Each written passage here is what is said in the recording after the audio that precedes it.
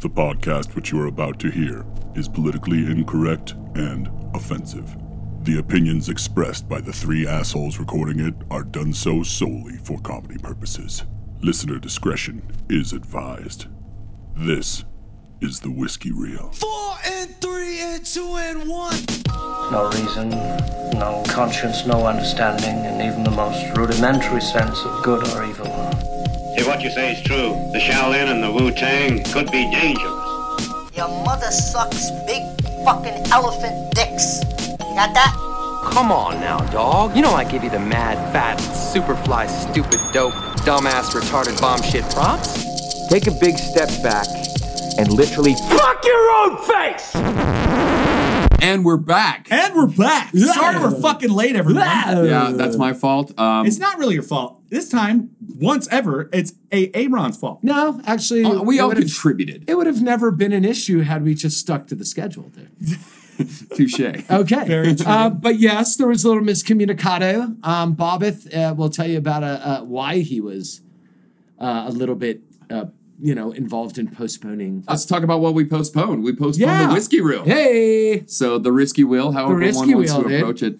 My new text group on my phone is the Risky Wheel. Of course. For you guys. So whenever we're talking, I'm reminded of how risky and stupid we are. Yes, we are. But we're back. We are recording 24 hours late, which is not typical of us. We've been pretty... I guess we're just going through a rough patch the last couple of months. That's all right. We're trying to get on, and this is the thing. We're trying to move it to Saturdays rather than Sundays, and then next Saturday I've got a fucking wedding I need to go to, so we can't do.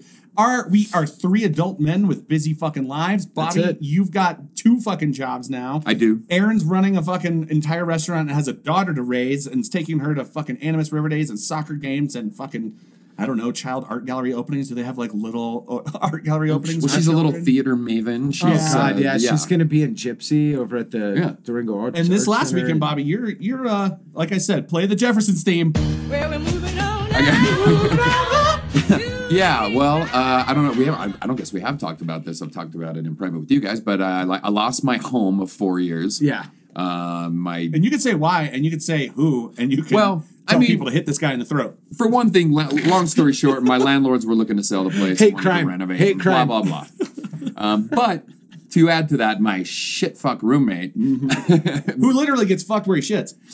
His name is... Rad Chittles? Yeah, Rad Chittles. Some people call him Cadillac. I will never call him that. Nobody's ever called him Cadillac. I think Hans actually coined that phrase. It makes sense. He's the first person that called him You Cadillac. know how many black guys have been in a Cadillac? Yeah, how many have been in a Cadillac?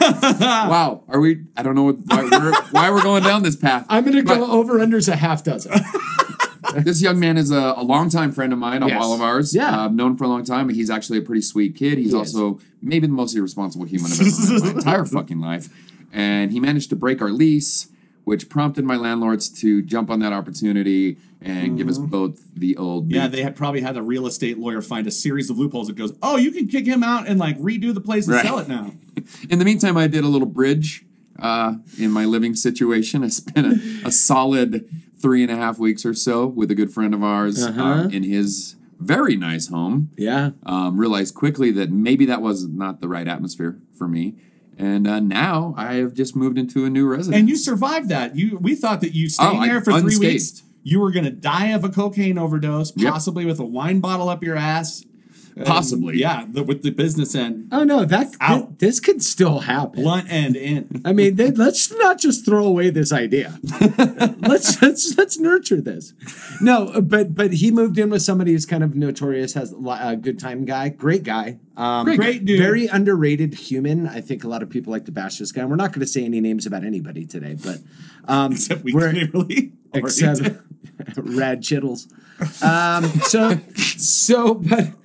And we all love him too. I'm glad that particular guy is doing very well at a new place. And he's got his living situation. He's kind of removed from downtown, which seems to be the nucleus of everything bad that ever happens to anybody. Might actually because save his of life. Downtown. It literally, and that's not hyperbole. Yeah. But when he's a little bit of a problem drinker, our friend. Absolutely. He had, and we're saying that, so that means that he's, to the rest of you, he's really a problem drinker. When you're developing a gin blossom at 30, you might want to reevaluate. Several Gin blossoms. No, that's called a pink sock. That's a different phrasing. He's a thin guy, but he's also the puffiest guy we know. Oh, dude. Yeah, he's 400 pounds on the inside, dude, for sure. So moved in with another gentleman who's kind of a notorious partier, really great guy. I like him a lot. Very underrated in town, and he was nice enough to let you use his home for a little while. Yeah, it was great. And really helped me out. And now you're moving in with a longtime girlfriend of yours, and her child. And we're all kind of on pins and needles. No, I'm sure that it's exciting for me as well. It's scary as shit. It should be. I've been divorced now for 3.5 years, so this is the most remotely responsible, adult thing I've done. I don't know how by virtue of a relationship. Right, by virtue of a relationship. Yeah, sure. This is the most adulty thing I've done since my divorce, and most commitment riddled sort of thing that you've short done. of this podcast. Short of the podcast, which I've been monogamous. You didn't show up on anybody else's but that was an podcast. unfortunate turn. But like, no, things are honestly going really well. I'm really excited. Good. It's super great. We found a really cool place, which in Durango is not the easiest thing to do in the world. Amen. And it's one of those older little 2-bedrooms on 2nd Ave, and it's super nice. And got a huge yard, and I can't wait to get you guys over there. It's awesome. gonna be fun. So what we're gonna do is, all right. We are raising Bobby's PCJ up into the rafters. That's his pussy crushing jersey. Oh. It is over. Wow. Okay. I retired that thing a while ago. Yeah, you got to hang up the gloves, dog. One hang up the gloves to rule them all. So, and this is going to be, I think all of us are kind of excited for you, excited about the opportunity. We all know each other, so it's not like this is a mystery girl that just got off the transit center fucking 3 o'clock bus. No, this is Durango. My wife played basketball with this girl growing up. Like, yeah, I know. Yeah, it's really fascinating. So we all got fingers crossed, and just hope that everything goes as smooth as it can. She's my little townie. Yeah, she's your townie, dude. So everybody needs one of those. Sometimes it gets a flat. It's funny in life, before we move on to our next thing, how cool it is to actually have something that you're working towards, to have a fucking goal. Yeah. And I have a goal right now, which is really nice, and to have a little teammate, partner in crime when you're actually pursuing those goals makes a huge difference, because I'm really prone to fucking off those goals. Mm-hmm. Yeah. I set goals all the time. I reach goals almost fucking never. So this is actually a really good thing. I'm already making massive progress. So, good for you. Yeah, new business owner, new car owner, and I have a fucking house. Heard you got a pretty dope logo too. Yeah. Who made that? Some asshole. We'll be right back after a message from Animus Marketing. Animus Marketing. Does your social media suck? We know it does. Let us take pictures of shit that looks way better and use the right hashtags so that your shitty Durango business it doesn't look so shitty online like it's currently shitty. Sean, currently the only owner of the ICP font, which is very, very Which, rare. by the way, one of those logos you sent me back, I know. One of those was almost ICP-ish. Dude, You gotta throw a ridiculous one in there every now and again so it makes all the other ones, it pushes you to make a decision. So it made the one I picked literally pop. I was Sons of Anarchy font? Yeah, for sure, dude. But everybody's kind of got on a blast off. We're getting ready for summer here in Durango for all of you non-Durangoans. And in that tradition, we can jump right into what we're going to be kind of talking about today, booze-wise. We made a promise to you guys and a promise to ourselves that although we are big fans of that sweet, sweet brown elixir, we're going to stretch our wings a little bit and talk about everything from wine to beer to gin to tequila to hard seltzer, right? Talking to you, White Claw. So call us back. Call us back. Hit me up, Claw. Friends of the podcast. Dr. Claw. Dr. Claw. I'll get you, Brandis. Dude, what about Dr. Detroit? Oh my God. That's a future podcast. That's a Dan Aykroyd movie I forgot about. It's wonderful. Everybody, it's no, and I'm not saying wonderful like in a blood sport sort of way. This is wonderful movie. This is a great tangent. He puts on the. I'm thinking we do a Dr. Detroit DC cab double bill. Wait a minute. Can we drink Claw? Yes. In honor of Dr. Detroit, who has a metal claw. Yes. Okay. So this is how things come together in our world, people. You just got backstage. That's extra premium content behind you the needed to pay curtain, us for, my friends. But we're going to talk about a lovely beer. I carried this for a long time over at Seasons when I was over there for a few years. This is what we consider a local beer. Anything in Colorado is considered local if you're Great a Coloradoan. Divide crushes. Great Divide does a fantastic job, and we're going to be partaking a little bit of the Colette, which happens to be my dearly departed grandmother as well. So that always drew me to the can. And then Bobby brought up the fact that there's some sweet little Belgian hussy on the front in silhouette with a pitchfork, which is kind of how you want your Belgian women. Might be the hottest thing I've ever seen on a beer can. Yeah, for sure. Absolutely. Outside of the Buster Nut guy, I mean, this is a real close 1A, 1B. Yeah. But beautiful, beautiful beer. I did this because Bobby and I seem to kind of, hog, as it were, all the spirit talking that we do typically about whiskeys. Sean's a beer guy. Whether you guys know it or not, he worked at Steamworks for 10 years plus. His wife still works there. He's been to the GABF. He's very well versed in beer, so I thought it'd be a good opportunity for Moriarty to kind of flex his sweet muscles. Yeah, this is what I remember working with you at the #1 wine fucking destination in this town. I was working and I was like, hey, I know a lot about beer. So when someone's like, hey, what kind of beer? I'd be like, oh, thank God, you're the one person that's wheelhouse. I get to actually fucking talk. Oh, for sure. So yeah, this is actually a really popular beer in Colorado. It is supremely drinkable. It is kind of like it's kind of like a saison. It more like pays homage to saisons. That's kind of in their branding too. They use wheat and they use barley, and rice. And they use rice. The rice they use to really smooth this out and make it uber drinkable. But that's something you won't see in a traditional saison 100%. because the Belgians are very, very, very particular about their grain and their hops 100%. and their yeast. They use 4 different kinds of strains of yeast that they blend together. And this was the one problem I have with that. None of them are origin Belgian yeasts. No, they're all which clones. is very hard to procure. You have to it's like when the Americans would go over to France and literally steal wine clones and bring them back on a plane. That's where we got a lot of our... That's where you have to get this, like the Belgians first wits made over here, someone went over to like a bottle 100%. conditioned bottle, took a dropper and took yeast out of it, took it home and tried to cultivate it. One of the best wines I've ever sold in my life was this one, and I forget the name of the producer, but the label of it was an X-ray of a guy from his basically nipples to his knees carrying a briefcase, and the X-ray shows 3 plants in the briefcase, like on an X-ray to take him back over to the United States. And I was like, dude, that's fucking clever as fuck. Yes, it is. But back to the farmhouse. Explain what a farmhouse is. A farmhouse, because this is called the farmhouse ale on the can. We're talking saison. We're talking, and farmhouse ales kind of are this over-encompassing kind of category that you can say about a lot of different kinds 100%. of beers. Now, not like you said before, not every saison, not every farmhouse ale is a saison, but every saison's a farmhouse. Is considered a farmhouse ale. The reason they call them farmhouse ales is because they used to do in Great Divide has to inoculate this beer with this yeast ester, these yeasts.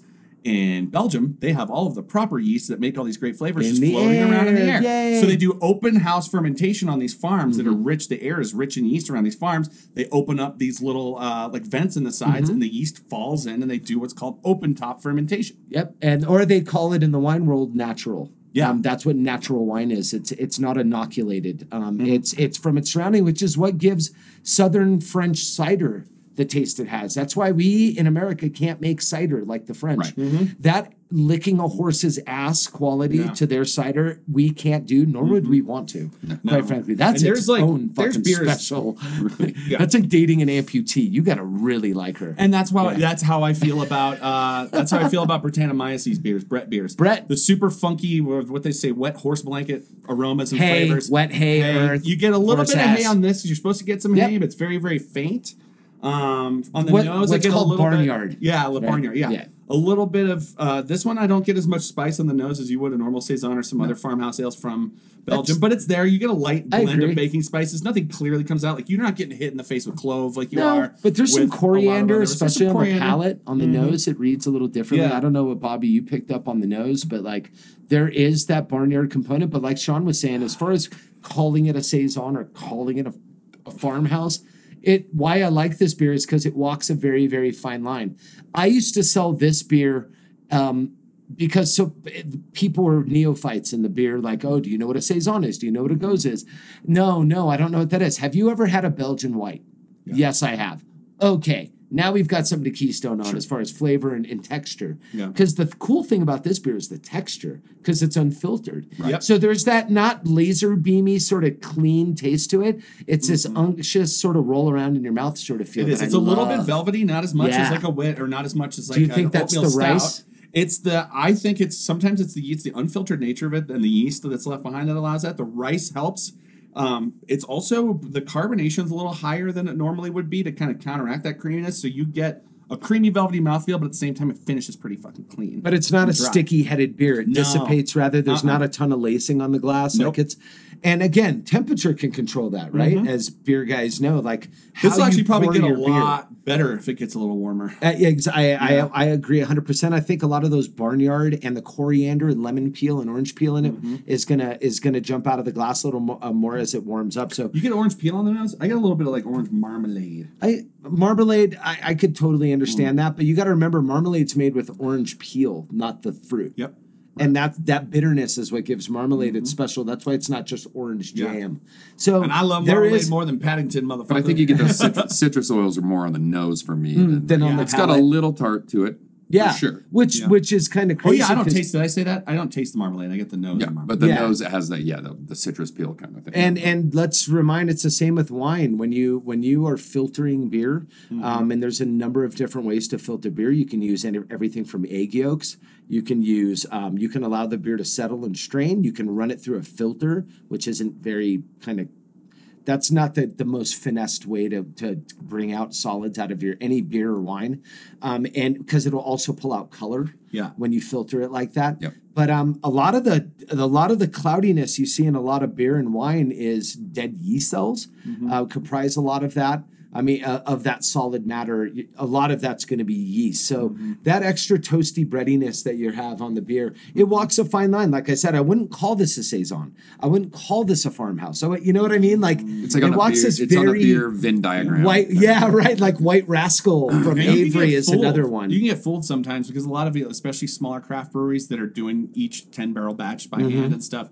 You can get a chill haze, which will give you like, is that? No, it's honestly just when they were filtering it, some proteins were left in suspension. Yeah. It makes it look foggy when it's actually not supposed to be. And it doesn't taste textured. No, you're starting to see this more and more with different varieties too. I mean, like IPAs are no longer that sort of cascadey at all pine needle. Now you're getting the New England style, juicy, juicy, yeah, IPAs, 100%. Well, now we've got more and more popular, and they're set. But it's also because they're pretty sessionable. Steamworks decided to make one that was like 6.7 though. Yeah. Well, and speaking of which, this is low 6s, or no 7.2. Yeah, this is this has some heat. Well, and I think again that texture of the beer and the spice elements really do a great job. I think that the elevated ABV helps cut it, much like acid helps cut. And I think that ABV helps break through kind of the quagmire I love a good boozy beer. Well, and again, because Bobby. It's well known. We all know about this. Gets tremendous gas drinking beer. He does. So if you're gonna fart while you drink, you might as well drink less. And by the way, it comes out both ends. When I say gas, I mean, I'm a burper and a farter for like sure. A foghorn. Goes both sides. It's the circle. That little lady is that probably never actually had to sleep next to me on a beer high. Oh, it's gonna be fantastic. So Bobby's looking for a place to live. I might be couching. Yeah, totally. My new place has like a little bungalow set up, so we may have a new recording destination. Await possibly the further details, but anyway, I like this beer. It's very moderately priced. Very great for the season too. This is like a very refreshing summer beer. This feels like the first day of summer, don't you feel like? It does. Does this feel like? This is officially the beginning of summer. Yesterday I went down to Charmingdale and it was fucking like 89 degrees outside, and I was like, and then I came back to 75. But then it rained here for 30 minutes. Of course. So I think you're right, Bobby. It feels like the first day of summer. It's actually warm. I've been wearing shorts and a t-shirt all day. I haven't had to bring out a windbreaker just in case sort of day. Yep. So and I think this beer, before it gets into the doldrums of summer, like the blasting your butthole with heat summer, this is still very drinkable cold. I think it's absolutely it's very satisfying when you're just getting into late spring, early summer. Go pick it up. Go have a fucking local. picnic with this beer. Funny enough, this is to prove how much of an amazing fucking taster that Aaron is. I'm sure that you picked this for your restaurant because what does this beer pair very well with? Charcuterie plates and Absolutely. foie gras, which Yeah. are two things you guys specialized in. For cheeses, Camembert is probably the best, but if you can't get a Camembert, which because you remember there was a shortage a couple years ago, it goes up and down. You can use a brie, find a brie that's a little more stingy. Yeah, I Let's think go something more like of a Harbison, like Harbison's something a good that's one. a little bit more aggressively Harbison is aged very would be wonderful with this. I think it would go great with a blue. I think a molded cheese would be fantastic with this. But I yeah, had a fatty. little salumi for lunch today. Yeah. Nice. Did you do that Szechuan again? The lemongrass Szechuan. Lemongrass Szechuan salami. And holy shit, maybe the best thing I've ever jammed in my mouth. I had that on Friday for lunch. I was like, I'm just going to get a snack. And I ate the whole thing. I licked the fucking jam and the mustard off the plate. Yeah, I mean, I just did that the other day. I watched a double feature. We talked last week about John Wick, and I went to see Brightburn and John Wick. And in between, I gave myself a little 45-minute repose. And I got to sit in my car and eat salumi and eat some. I had some cave-aged Goudas, which was Did you pick it up tremendous. from somewhere? Some or did you just... Beamster. City Mart. We're lucky, and We are. as small as Durango is, we have some great cheesemongers in town. We got Especially people the that source South City really Market well. has that like And cheese I picked up some apocalypse. Alsatian Gruyere sort of style, and then I also picked up some Beamster, which is 8-month cave-aged Gouda, and had that with some hard salami and some fucking wheat crackers. And these cheeses are aged so much, you can age them in your fucking fridge. They seem expensive, but you can have them forever. They don't go bad. they don't go bad. They're not shitty cheddar from fucking block cheddar from your local person. My simple truth, organic American cheese is turning dark orange. What the hell? Dude, well, I love people who just throw cheese in the fridge, like without tightly wrapped. Like, so it's like people still don't know how to be It's not adults. this. Yeah, the oxygen's going to do more to it than the fucking temperature's going to do to Oh, it. 100%. Yeah. So, and yeah, the oxygen's the the way, bane there- of all things you put in your body. There is something to be said for a really shitty American cheese. Oh, No, you like, get it- no, it- like it- Kraft? It has its place. No, I have singles. I'm always Oh, yeah. rocking Grilled cheese? Oh, yeah. singles, dude. Oh, Dude, honestly, you a can burger keep all with your green chili. I want you can the keep all your goopiest. fancy. I've had all the good cheeses. I've had them all. Yeah, you've I've had had them all. I've had from ammonia where you can't be 10 feet next to it to the most mild am I eating something cheeses. Yeah. And I will tell you, there are very few cheeses that can rival a Kraft single on a burger. Right. Yeah. They're just that's the way. Well, first of all, God made it just melts and fills in all the divots on that fucking Oh, burger. but It just, that, you know that, what I that mean? twang is, and it's Yeah. not the Velveeta because people always like No. to try to make comparisons. No, but American Velveeta's cheese. Trailer Park. The Kraft singles are single mom fucking family situations. That's all we have when I was a kid. Yeah, Absolutely. Kraft singles. Although Kraft does make, you got to get yourself the deluxe American cheese. Oh, That's yeah, thicker. dog. That's yeah. the one that just it's too pricey. 2 slices. That's too pricey. Dude, and the reason that Bobby brings up the green chili burger. as we're talking Sean about- grew up in a fucking double wide. Hey, Apparently. By the way, I don't appreciate you talking about Sean's mom's vagina like that. Oh, Okay, wait. she's a lovely lady. that was her She's nickname at the lady. bowling alley. Double She got wide. fucked old at. double Yeah. wide McGee. How'd you know her maiden name was McGee? Anyway. So Moriarty marries you guys should both McGee. die in a fire. Yeah, so pick up some Great Divide Colette. It's solid. Trust us. Super great. We know better than you. It's award winner. It won a silver medal at the Great American Beer Festival Like for in 10 or the 11. French and Belgian style saison, Which is a lot because everybody makes these and styles. it has two Australian it has an Australian International Beer Award, and then it has a silver, and then it has a bronze in the same. Australia is at an International Beer Awards is actually pretty fucking prestigious. Yeah. Yeah, Right. those are if a brewery goes out of their way to say they won it, it's generally a pretty big. There's that, the European Beer Star Awards, GABF, and the World Beer Cup. Those are the ones Right. people give a shit about. Right, and If you put on your website, "Hey, I won the Pagosa County Fair Best Beer," Well, that dude, means nothing. to anyone. everybody does. Like they won the Oxnard fucking beer festival or something. You're like, dude, stop it. And you bronzed Well, too. you start gathering accolades. I know. and you- it's like badges in a shitty fucking role playing But game. this is great. I like talking beer. This We should one, do this again maybe this won this a fall. happy face sticker at the Tallahassee Suds competition. Bobby, I'm gonna wait until we get into our own corners. Bobby starts bringing whiskey. I start bringing wine, and Sean starts bringing fucking beer. Like Yeah, every That'll be time. every time, just to shit on everybody else. But it's great stuff. It's floating right around $10 a 6-pack. I know that sounds expensive to a lot of people that buy 30 racks of blah blah blah. but it's got an elevated ABV, so you don't need to drink as much. It jumps on you pretty quick. It's good enough in hot weather and okay in cool weather. It's very all-purpose beer. And if you're a fan of wheat, if you're a fan of saison, if you're a fan of farmhouse, you'll probably find something you like. And a real wit, like if you say, "Oh, I like Blue Moon," that's not a real fucking wit. That is a Coors product that tastes like shit. If you've had Hoegaarden, or if you've had what's another really good wit? White Rascal from Avery another one that I love. American classic. Chainbreaker, which is kind of a half and half IPA, half white.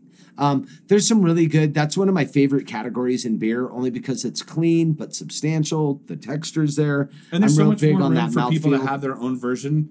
Like, yes, you're going to want to try to fit into a category for a metal competition because you have to be very specific. Right. But, like, I like a wit that's heavier on the coriander and heavier on the orange peel than is normal. And I don't like one that's bubblegummy that much. Right. I don't want to have that much bubblegum. Like Pyramid Hefeweizen is kind of the bubblegum beer of that all one's time. like, fucking Pyramid. Yeah, If you think Pyramid is craft, just make sure, go look at the 4 breweries that own most of what used to be 95%, including, and it broke my heart, but I get it, and they deserve all the money, but Dogfish Head. Yeah. I thought that was going to be the last bastion of independent brewery. And you got to remember, some of these places like that, Dogfish Head's big enough and but he's established enough. They're going to, all they're going to do is get CEO, though. They're going to make money. They're going to make their money. They're going to get access to some of AB InBev's resources, but they're going to keep operations the same, so the product's not. And the price is probably going to go down. Yeah, and that's not a bad thing for them because that 90-minute is maybe one of the best beers on the planet. Oh, I've always said that.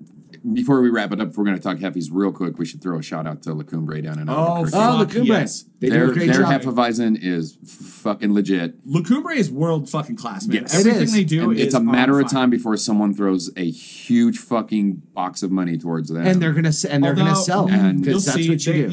You might see them do that. They might go after Marble though, because Marble's a little bit bigger, aren't they? Marble's a little bigger. It's just a lesser product. I don't know. Marble does got some good job. stuff. No, they have some good stuff. just- But La Cumbre's really the rock star. accumulated They kill it. some. No, they got cachet within the beer community. super Like heavy on the awards. They've done really well at JBF and other, World America. What is it? World Beer. The World Cup. World Beer Cup, yeah. And our lovely friend, who one of the bartenders, who was one of the cocktail architects and lovely. helped build El Moro's cocktail program with Dave and Lucas, was Dave Hernandez. We miss him dearly. He works for La Cumbre now. I don't know that he is anymore. Oh, is he I think not? he may have moved on. Because but I thought it was such a waste of his talents to be this amazing fucking yanking cocktail artist, and then he's like, "I'm gonna go work at La Cumbre," and I was like, I would love that because I love pouring beer and talking about beer all day, but that guy not being behind a real stick, I know, made me sad. And I got news for you. Your girlfriend wanted to fuck him. Oh yeah, everybody's girlfriend. Pretty Dave. Probably did fuck him. My ex-wife used to call him Pretty Dave. Yeah.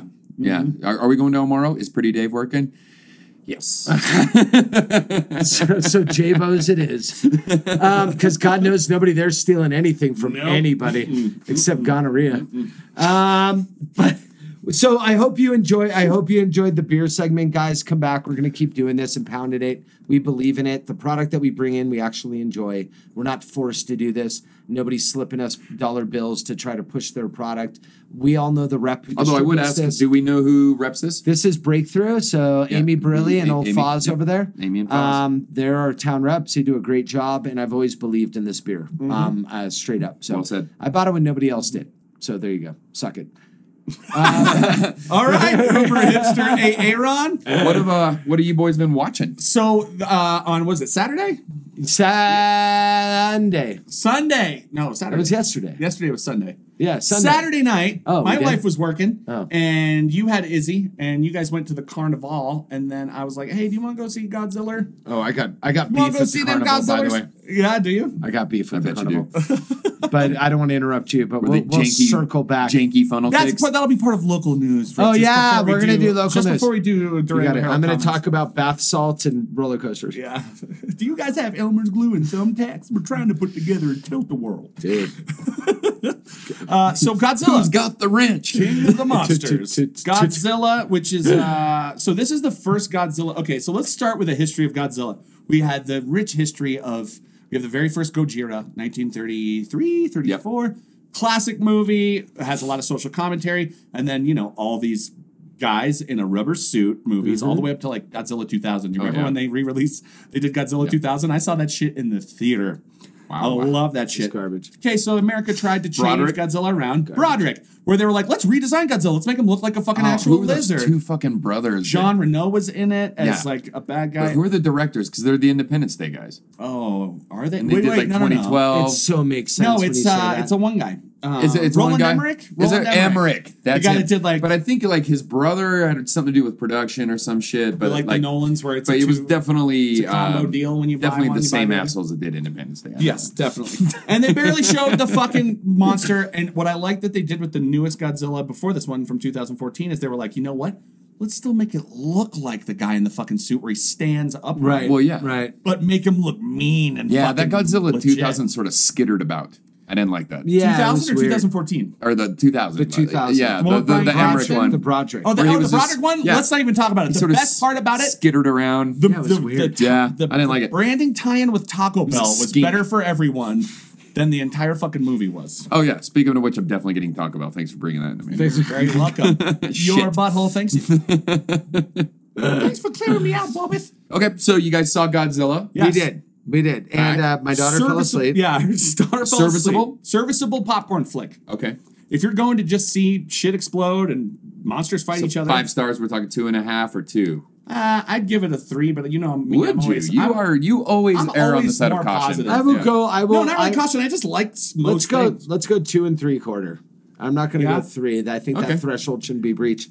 But they had. It's funny with these movies. It's a paycheck movie for actors. You're acting with green screen most of the time. Most actors, this is a 45-day shoot for them. They go in, they knock it out, they go home and cash a check. I get why people do it.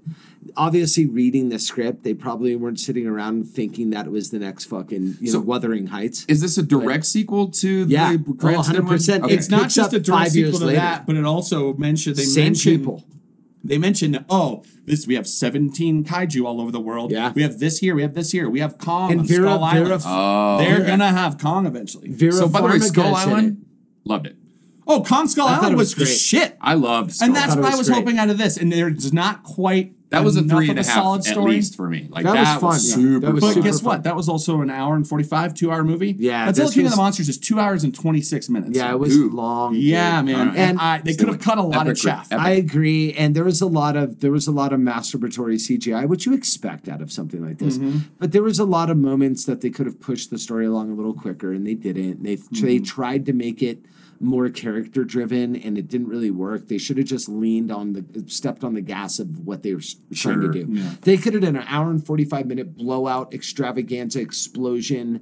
Fucking Emmerich, go nuts. Right. And I think they tried to. They had such really good actors in it. Yeah. It's almost like they didn't want to waste it. Vera Yeah. Farmiga You know, you had is in Tyron, you had it. Tyron Lannister, you had fucking Tywin Lannister was in it Yeah, because he doesn't have a fucking real name. That little turd from Stranger Things, right? I love Millie that girl. Brown, Millie Bobby Bobby Brown. Brown. She's awesome. She by can the way. do whatever she wants. And the more I was looking at her, the more she gets older, her face, I was like, you could totally play a young Princess Leia in a prequel. God, you dude. look Wow. just. Oh, wow. She's Don't- got the please don't acting say chops, that. Don't and say she that. looks just like Carrie, She dude. does look like her. You son of a bitch. How dare you? I'm not Now sure I'm how going I to be feel about any of this. fantasizing Yeah, about that. now you're gonna have a boner when you're watching a 13-year-old on television. God. Well done.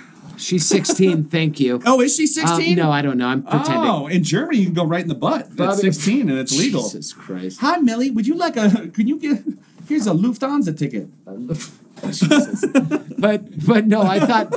I mean, it was Bang Bang. That's terrible. You act like I've never seen The Professional. Oh, I know. It's Bang Bang, Yeah. shoot 'em up. It's Godzilla. It's exactly what you thought. Yeah. There was a point where they put Godzilla on fucking roids.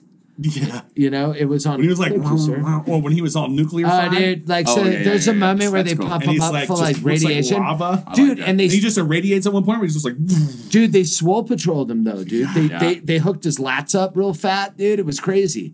Like Godzilla was juicing, dude. And he It had was more of a crazy. Looking like personality. fucking Tommy Morrison. And Oh, dude, totally, dude. what I liked about this one versus the 2014 one, the 2014 one tried to be way too much of, let's have way more of Yes. a story. By the way, they lied to you with the trailer showing mostly Bryan Cranston motherfucker dies like 5-10 minutes into the movie. yeah. Spoiler This alert. one, the Yeah, but whole you gotta cast is lean pretty on much fucking there. Cranston if you Yeah, got him. and this movie you get way more, like they had terrible decisions in the 2014 one, like, hey, fucking Godzilla's fighting two of these things in Vegas. Let's not show you the fight. Let's show a kid watching TV and occasionally show TV. And I was like, what the fuck are you doing? Right. With this one, there's way more fighting. They could have cut chaff with the story, but what I like is they had more character development, and I do that in quotes for Godzilla, because they were good about having a couple close-ups of his like facial expressions. Yeah, and he actually had and he looked gangster as fuck. Like, so I didn't hate the like kind of thoughtful approach of the Cranston. No, I didn't hate it either, but I was thought it was bored. good. Yeah, I was bored. Were you? Okay, so I liked it. I liked the movie. I liked it too. But like, it didn't have like there should have been like a huge cum shot in that movie, like, just like every movie. There should have been like, a money shot for sure. But by the way, Cranston will be in your movie. Mm-hmm. That guy's an amazing actor. He's incredible talent. He'll be in your fucking movie. That guy is just showing. I didn't realize that he used to show up on How I Met Your Mother all the time. So this guy is like, oh yeah, he'll come for a check. Well, and even more so, I think he'll provide the cum shot. I think he actually just likes being a busy actor. I think you're probably right. He seems like that kind of dude. He's not a paycheck actor. The guy made a ton of money on Breaking Bad. Yeah, Cranston will show up. By the way, I turned him down for the podcast. Yep. Like 3 weeks ago. And rightfully so. You know what, buddy? You're on everything. He said, hey. We don't want to get overexposed. He came and he gave your door a little knock, and he was like, can I be on your podcast? And I was like, I am the one who knocks. Yeah, and then he pulled off the rubber mask and it was Rutger Hauer. Then it was Rutger Hauer. Yeah, I knew it. That son of a bitch. Yeah, Wiley Bryan Cranston, fucker. Alec Baldwin will show up for a check, and they were both voice actors for the very, very short-lived Clerks cartoon. Yes, that's right. So that's how you know they will show up for a fucking check. Yeah. Well, and I don't, like I said, I don't know if he's necessarily showing up for a check. I just think that dude legitimately likes being an actor. Yeah, he just loves. He's one of those guys that probably loves being on set. He loves doing work. He's just that kind of guy. That's the kind of guy you want on your team. Yeah, that's the kind of, and those are the kind of people that are good in the business. The ones that are like, we get to make pretend every fucking. He was on WTF. I like to do a podcast shout out every week, obviously, but like he was on WTF, and that was great to hear. He and Mark Maron kind of talk about Albuquerque and shit like that, because Maron grew up in Albuquerque. Yep. And that's what I love about him. And that explains a lot about Maron. You know, it explains Neil so Patrick much Harris about Maron. Also grew up outside of Albuquerque. Yeah. Neil Patrick Harris grew up in Rio Rancho, and he was on Maron, and they had like a 15-minute discussion about Blake's Lauderburg. Feel like I fucking knew shit. Because I love me some Blake's, baby. Oh, he's talked about the Frontier many times on there, which I've had some indulgences at the Frontier, no doubt about it. Yeah, I try to stay away from Albuquerque. I'm not a huge fan. If you go with someone that knows where to not get you shot. Yeah. Which I could probably keep you from getting shot, because we were not going to go to TD's North. That's not happening. Well, like I said, because that parking lot's like a fucking shooting range. My city kicks in, and and all of a sudden, you know, my spidey sense kicks in when I'm in a city like that, and I know when I'm in a bad neighborhood. Like the joke was in LA, you know, in a bad neighborhood when all the signs become Spanish. Well, no, dude, we'll stay in Old Town. We'll fucking go to the Sunshine, see a good show, have a couple of cocktails at Anodyne, go to the distillery, and then we'll call it a day. Yeah, and that's the thing. Then we'll get the fuck out of Albuquerque. So for those of you who don't know, Albuquerque's about 3.5 hours away from Durango, and it is the closest big city. We have a smaller city that's closer, but that's the next big city to us. Is 3.5 hours away, and for most people, they drive into the city because they have things you need, right? Like I'm going to go buy a car, I'm going to go shopping, I'm going to do these things. Trader Joe's. The problem is with Albuquerque, it's like the only reason I would want to go there is so I didn't have to drive to Denver to see a band. Yeah. And Albuquerque, unfortunately, doesn't draw shit. No, like which by the way is not 100% true. But but what I'm for looking at the size of Albuquerque, sure, they should be drawing bigger acts on a more regular basis. Yeah. So Denver has an act you want to see every single week. Oh yeah, it might be on a Thursday or a Saturday. They have Red Rocks, which is an iconic. But Denver's not tons of downtown. Yeah, but Denver's not San Francisco or LA or Chicago or Seattle. Like Denver's big, but it's still not in the top 10 biggest cities in America. Not quite yet, but it's growing so fast. Albuquerque gets cool shows though. But they're on Tuesday at 6. Yeah, like you're gonna go see the fucking original Misfits lineup is gonna be in Albuquerque. Yep. The original Misfits. I've seen Sleater Skinny down there. But that's a once Baroness. Built to Spill a couple of times. Once a summer, you know, for sure. Whereas you can't get it. No, I know. I would be driving to Albuquerque every month if they had the quality of music they should have. Because I'm a New Mexico guy, I will always kind of defend it a little bit. No, I get it. But I also get how shitty it is. I also got all sorts of hate about Albuquerque when I first moved here. And then I went to visit Albuquerque and was like, oh no, there's plenty of great places It reminds me of the San Fernando Valley. It reminds me where I grew up. Not, sure your car's going to get stolen, but that's fine. There's plenty of places to buy one with no sales tax. Yeah. Your girlfriend's going to end up working at Knockouts. You know, It's it's going to be a weird What's weekend. Knockouts?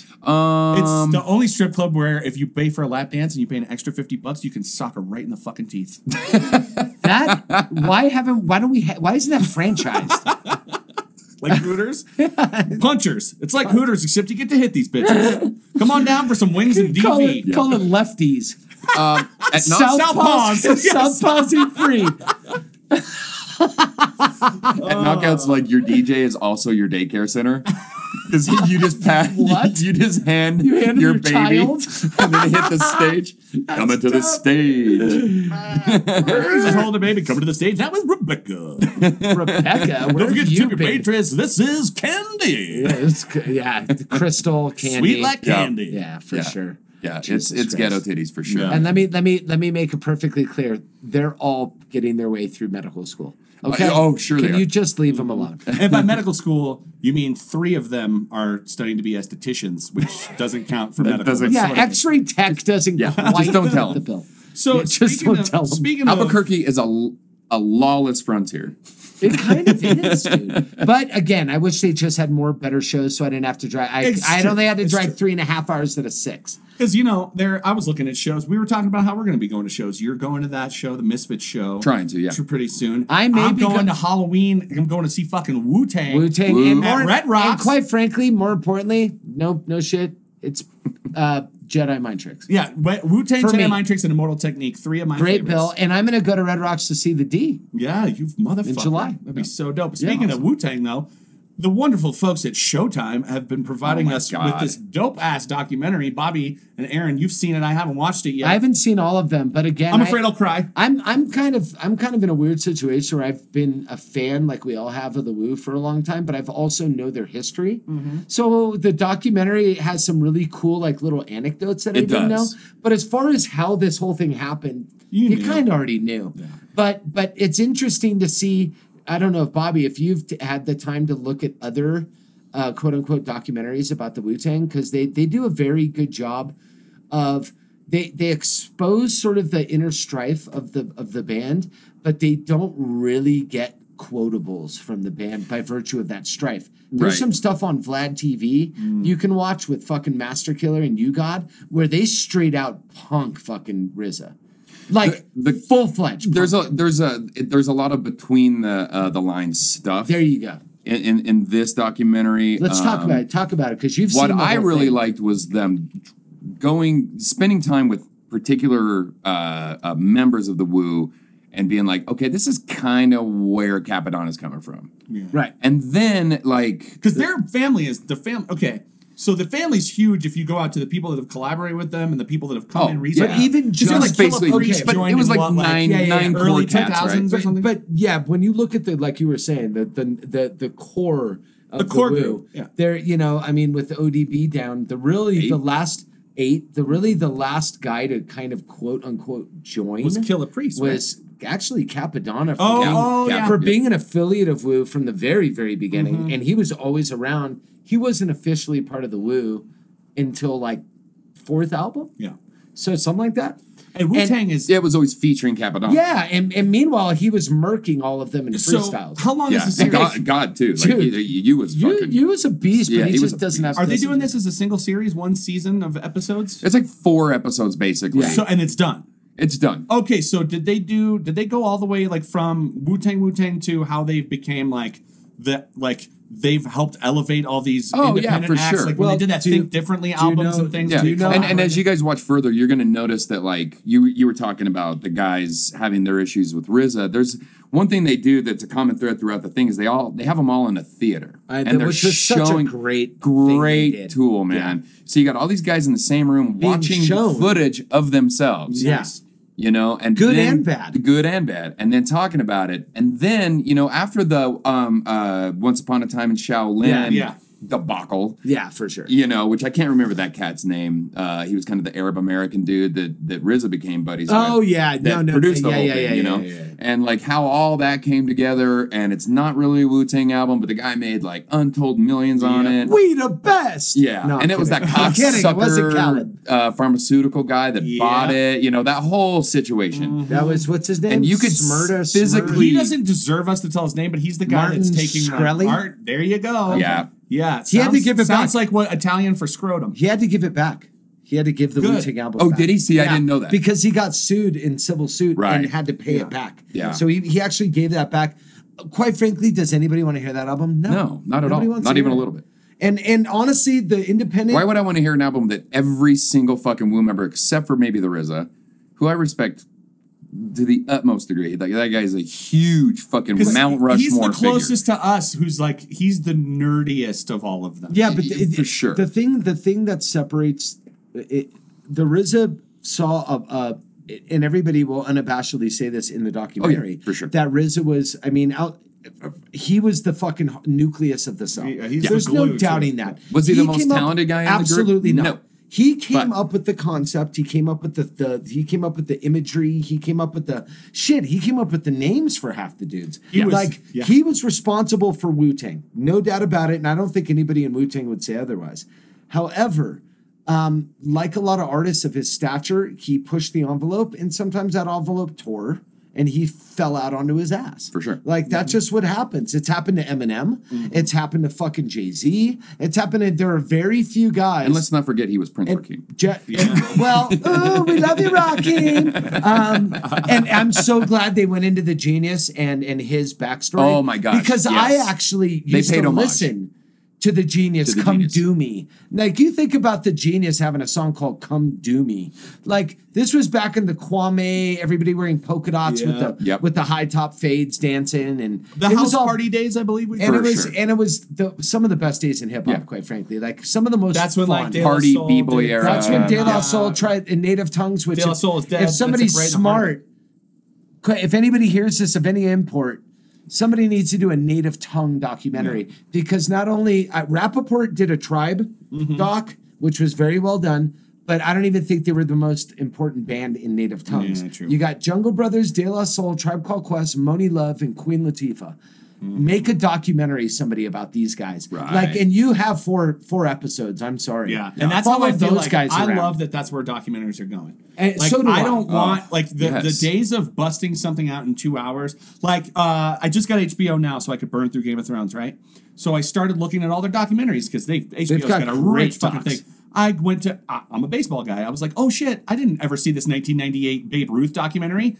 Didn't do the motherfucker justice with 2 hours. Like, you cannot tell a story of someone that complex and that important in 2 hours. Same thing with the Andre the Giant documentary, which made me cry like a bitch. Good. It made me cry like a little bitch. One of the but best, I was like, I feel like 2 hours isn't enough. Everything that you want to do a documentary about, 4 to 10 hours. Which is why this, going back to the Wu thing, circling back, they did it justice by doing 4 episodes that were over an hour apiece. Yep. They really told the story. Now, and they let it breathe. How far did they get? Did they get to the part where like they get up to right now? Please tell me they interview RZA and please, I just want to hear him like.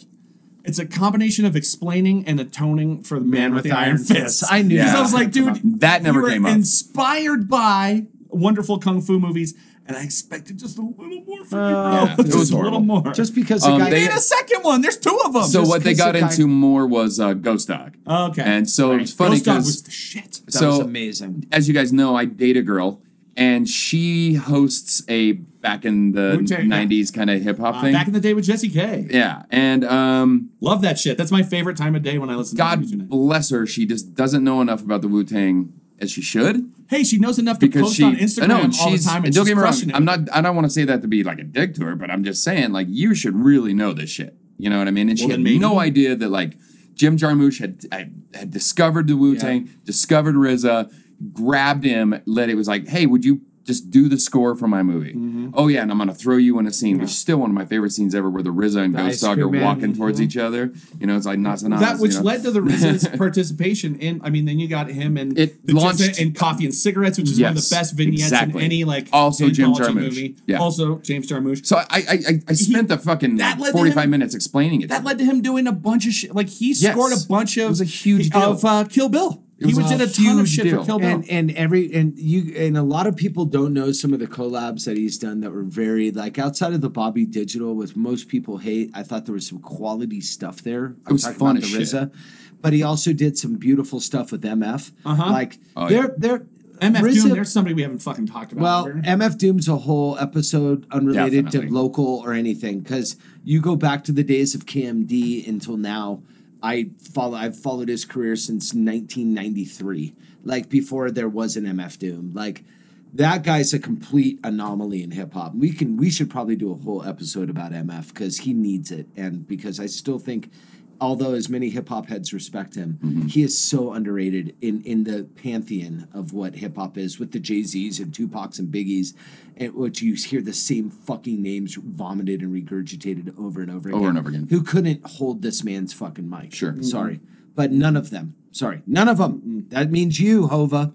None of you can hold that man's mic. What are you talking about? Did he create his own streaming service? I'm more of a Dan the Automator guy, but I'm just. I'm more of a dude. Handsome boys. By the handsome, yeah. That ends that, right? Fucking old Danny boy. Shit. But lovely documentary. If you are a fan of the Woo, you'll love this. Hopefully, it'll make you listen to some more of that adjunct side work stuff. Yes. AKA what he did with MF. We're going to play 30 seconds of a fucking side. What's a good, you guys decide. What song should we play like 30 seconds of? That's something that... Well, I think one of the few ones that Bobby and I both agreed in was the one track that broke them. And I think it's an important track simply for the fact that this was the first thing we ever heard come out of Shaolin. And it's Protect Your Neck. Protect Your Neck.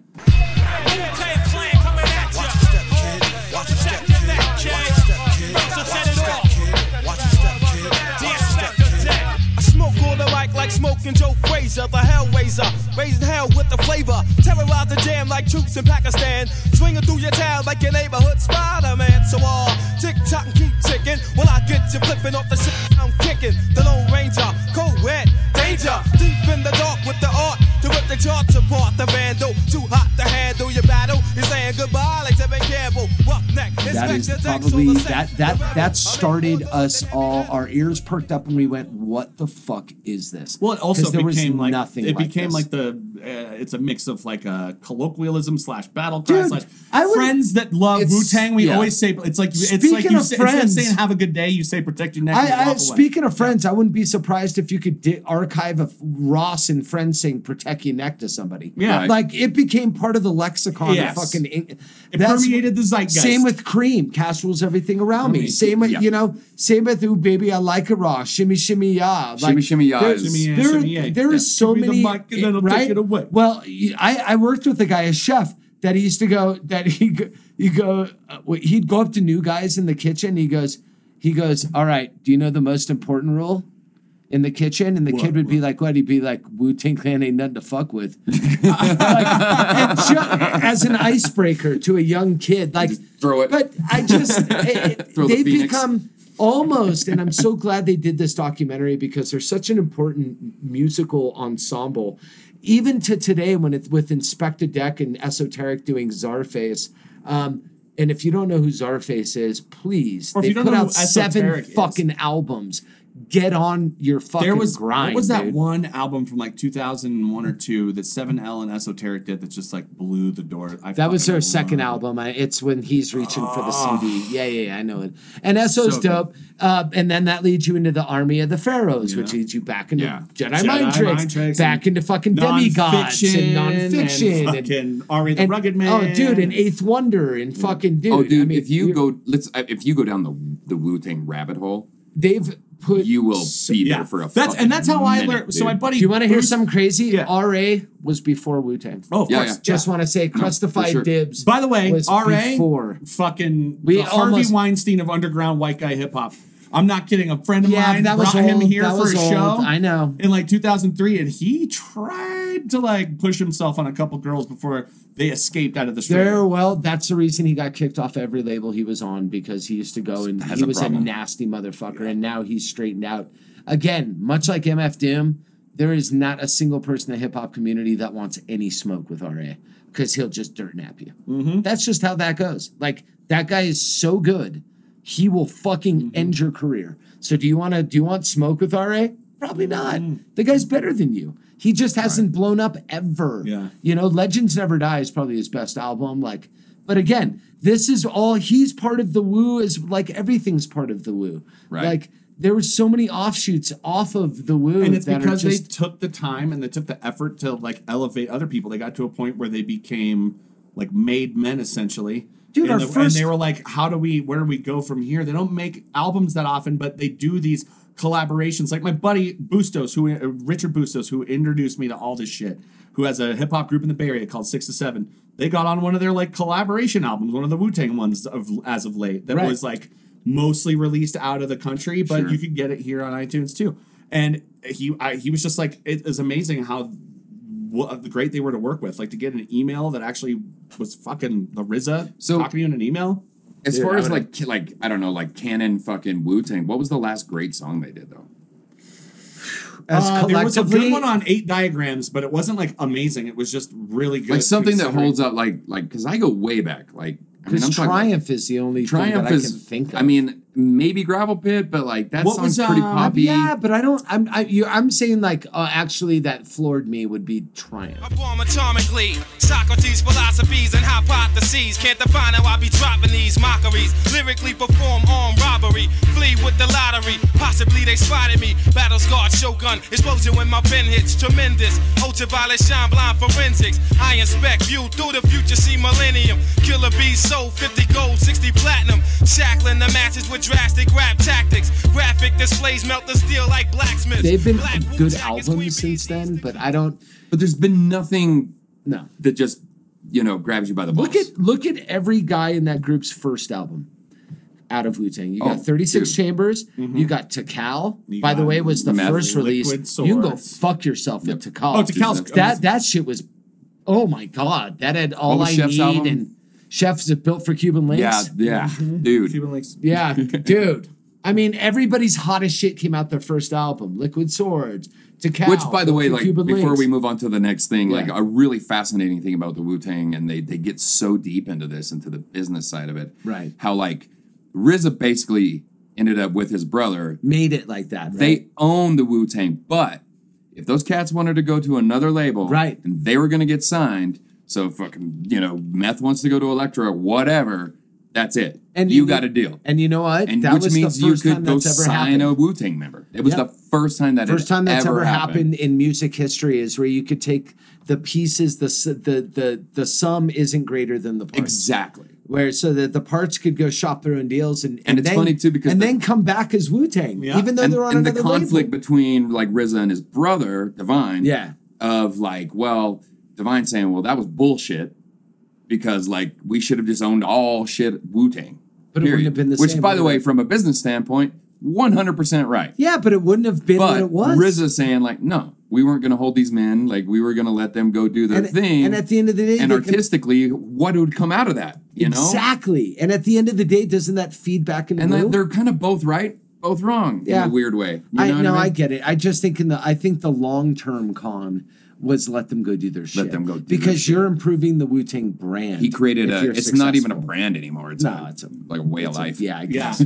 Yeah, it's like that W. I wish I was kind of Wu-Tangish, but I'm not. No. Like I love Wu-Tang, but I'll never they would all be like, get the fuck away from me. Are either of you gentlemen Deadwood fans? I am a Deadwood fan, but I have not watched the movie yet. How was it? Not watched the movie yet. How was it? I will not say too much. Okay, but how was it? Pop culture segue, but I thought it was fucking fantastic. Okay, I thought it was handled deftly and kind of emotionally. Okay, as every episode of Deadwood, I made a comment on Facebook. Someone made fun of me for it, but I'll stick by it. I think Deadwood makes fucking Game of Thrones look like the Big Bang Theory. You're not the only person that said that. I saw these people go, the Deadwood finale was the HBO finale we deserved. It was. Versus the one that they didn't and quite it was care for. So Deadwood, because it was sort of understated and a little bit nuanced and subtle. And dude, Timothy Olyphant.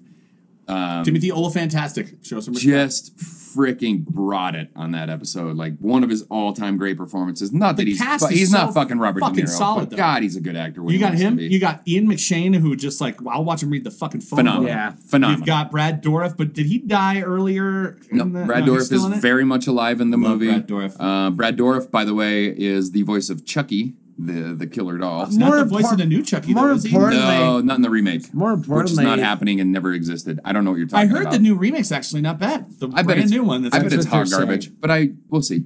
We'll see. Yeah, it's like a robot Chucky. What did you think of the newer Evil Dead? I actually loved it. And that's what I always hope when I see a new horror movie. I hope that it's going to happen one out of every 30 times. Yeah. It's very true. Let's be honest. Yeah. But if I have a favorite horror remake, it would be The Evil Dead. No doubt about it. Yep. I don't know if there's a better one. Like Fede Alvarez or Fede Alvarez. Yeah. What a fucking great movie. Well, and people that don't like that movie, I'm like, then you don't like horror movies. Don't tell me that what was wrong with that? Don't tell me that you like Evil Dead or Evil Dead 2 or Army of Darkness and tell me that you don't like that. I don't get it. That's I understand bullshit. like there's a tonal difference going on between those movies. But why does it have to be? But when be... Fede shows up with 4 fucking tanker trucks full of blood. Yeah, man. And he's like, look at all this foam rubber. Like, let's start making some shit. You know what I mean? And like, because the practical effects in that movie are some of the best I've ever seen in my entire life. Frightening. I mean, that scene when that bitch is cutting her arm off with the freaking knife. It was disgusting. Dude, what about when homegirl stabbing the guy with the needle over and over again? God. The needle in the eye? That was a troubling moment in that movie, man. That was I got eye problems. There's certain things. Well, just like the sound John Wick when he was putting the knife slowly in that guy's eyelids. I was like, yeah, best thing that's ever happened. But that felt like a ride at the carnival. It really felt like Freak Out. Freak Out or the Ranger? No, what the fuck is Freak Out? Freak Out is essentially a swing ride that rotates. So you sit in a seat. It's a carriage on a stick, and it's like 16 people in seats. And as it spins, it goes up and back. What I held didn't together see, by Fix-A-Dent and Gorilla Tape. Absolutely, and a little a paste of bath salts. This fucking thing.